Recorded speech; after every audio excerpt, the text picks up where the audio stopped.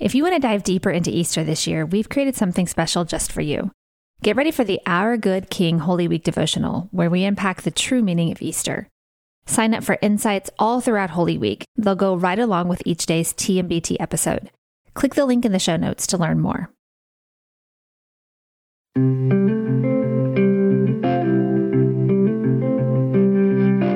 Welcome to 10-Minute Bible Talks, where we connect the Bible to your life in the time it takes to get to work. I'm Tanya Wilmoth.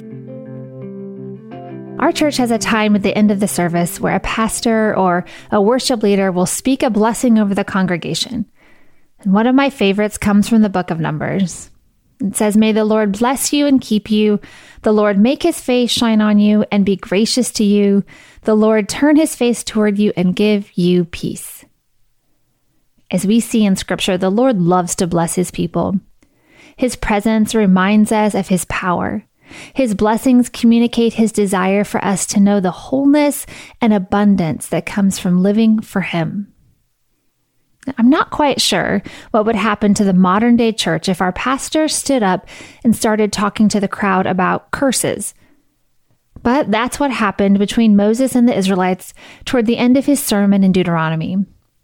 See, after Moses called them to obedience and described the blessings of life with God, he told them what life would be like if they chose to live separate from God.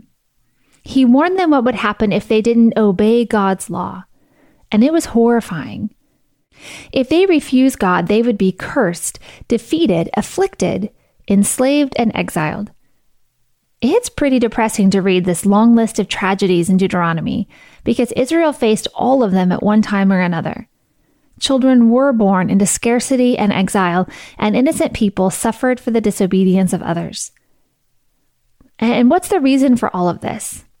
Well, one verse in the chapter sums it up. From Deuteronomy 28, verse 47, it says, "Because you did not serve the Lord your God with joyfulness and gladness of heart, because of the abundance of all things, therefore, you shall serve your enemies, whom the Lord will send against you, in hunger and thirst, in nakedness and lacking everything." It's not just depressing, it's also sobering. Who of us can say we always serve God with joyfulness and gladness of heart?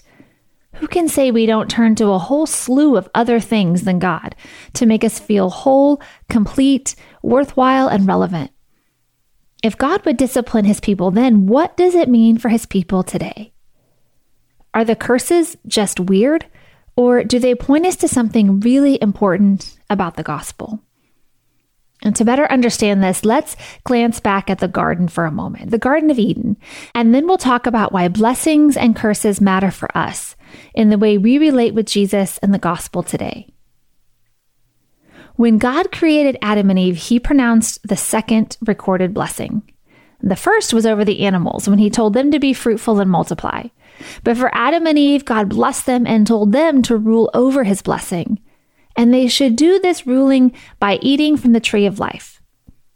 But remember, there was another tree in the garden, a cursed tree. And this tree promised an empty shortcut to be like God without having to submit to God. When Adam and Eve ate from the cursed tree, they were trying to take God's blessings on their own terms. As a result, God handed them over to the consequences of wanting life without him. Instead of abundance and life, Adam and Eve experienced shame, isolation, and death. God cursed the ground and told them they would have to toil and labor against the land to get anything good to come out of it. And not only would they toil, but from there on, humans would be born into a land of isolation and scarcity and conflict. However, God had a plan to redeem his creation. God chose Abraham and Sarah to receive a blessing that would reverse the curse. Even though they were sinners, God promised to bless all of Israel through them. All they needed to do was live according to God's wisdom and God's instruction. No surprise, they didn't do it perfectly. But God kept his covenant with them, and through them, he sent his son Jesus, who would do it perfectly. There is a choice between life and death, blessing and curse. When we submit to God, we experience a fullness of life that idols cannot offer. There's peace that replaces anxiety. There's belonging that replaces shame. And what we know, especially after studying the Torah for almost a year, is that Israel hardly ever chose the blessing. Instead of submitting to God, they chose to do things like build a calf and grumble against their leaders and ask to go back to Egypt and worship idols. But we could rewrite that sentence for the way we choose dead-end paths also. But the gospel, well, it's always in the pages of the Bible. The prophets in the Old Testament trusted in God's promise and wrote about a future Israelite who would restore the blessing and reverse the curse forever. When Jesus ministered on earth, he taught that God's blessing was coming to us in a new way, through himself. Jesus taught us that blessing is trusting in God for abundance. It is sharing God's gifts with others and even blessing those who curse us. Jesus allowed the curse to fall on him, and in his death, the curse was put to death. As those who are united with Christ, the curse has no hold on us. I think that's hard to understand, and I like the way Galatians explains it in chapter 3. It says, "For all who rely on the works of the law are under a curse." And then it says, "Christ redeemed us from the curse of the law by becoming a curse for us." Paul's explaining that in light of the law, everyone is guilty, and there is no acquittal. The person who breaks the law, well, that person's under a curse. And pause, that's all of us, by the way. There's no escape on our terms. But on the cross, Jesus took on or endured the curse for everyone. Those who come to him are already forgiven and blessed. Now, that was just a quick theology minute on curses, but let's bring it to life. You might be wondering, if we have Jesus and life in his name, why do we still face the effects of the curse? And why do we still choose the cursed tree over the tree of life? Well, when we say the curse has no hold on us, that's because we believe the blessing Jesus gave us is even stronger. In Jesus, we can live with extreme faith, love, compassion, and generosity. We can experience the deep blessings we crave the most when we come to Jesus.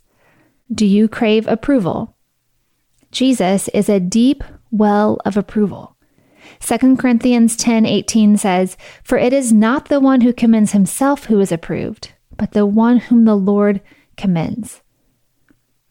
Do you crave love and acceptance? Jesus is the definition of love.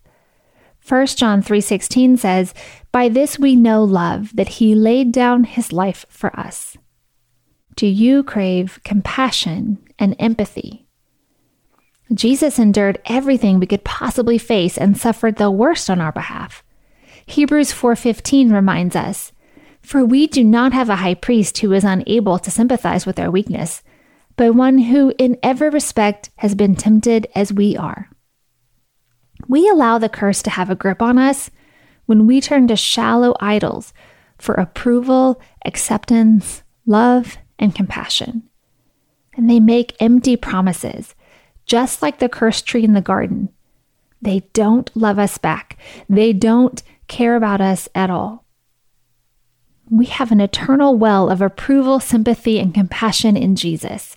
We no longer have to find ways to get it from other things or other people. What prevents you from coming to Jesus to have these things met? Would you or could you make a practice of noting the times when you feel like you should turn to him and don't? When do you feel distant? What practices keep you from experiencing his peace? When do you experience feelings of disappointment and maybe even disgust? You can jot these down or write them out and remind yourself that the curse has been reversed. None of those things have more power over you than that which Jesus gives. No feeling can keep you from coming before him, and nothing can separate you from his love. The Lord has put his name on you. When he looks upon you, he sees the blood of the Lamb, the perfection of his Son. This is why you have a forever relationship with him. This is how you were blessed. May the Lord bless you and keep you. The Lord make his face to shine upon you and be gracious to you. The Lord lift up his countenance upon you and give you peace. Before you forget, sign up for the brand new TMBT newsletter. Hit the link in the show notes and you'll get an email every Wednesday that will help you beat the midweek slump and go deeper in your walk with Jesus. Thanks for listening.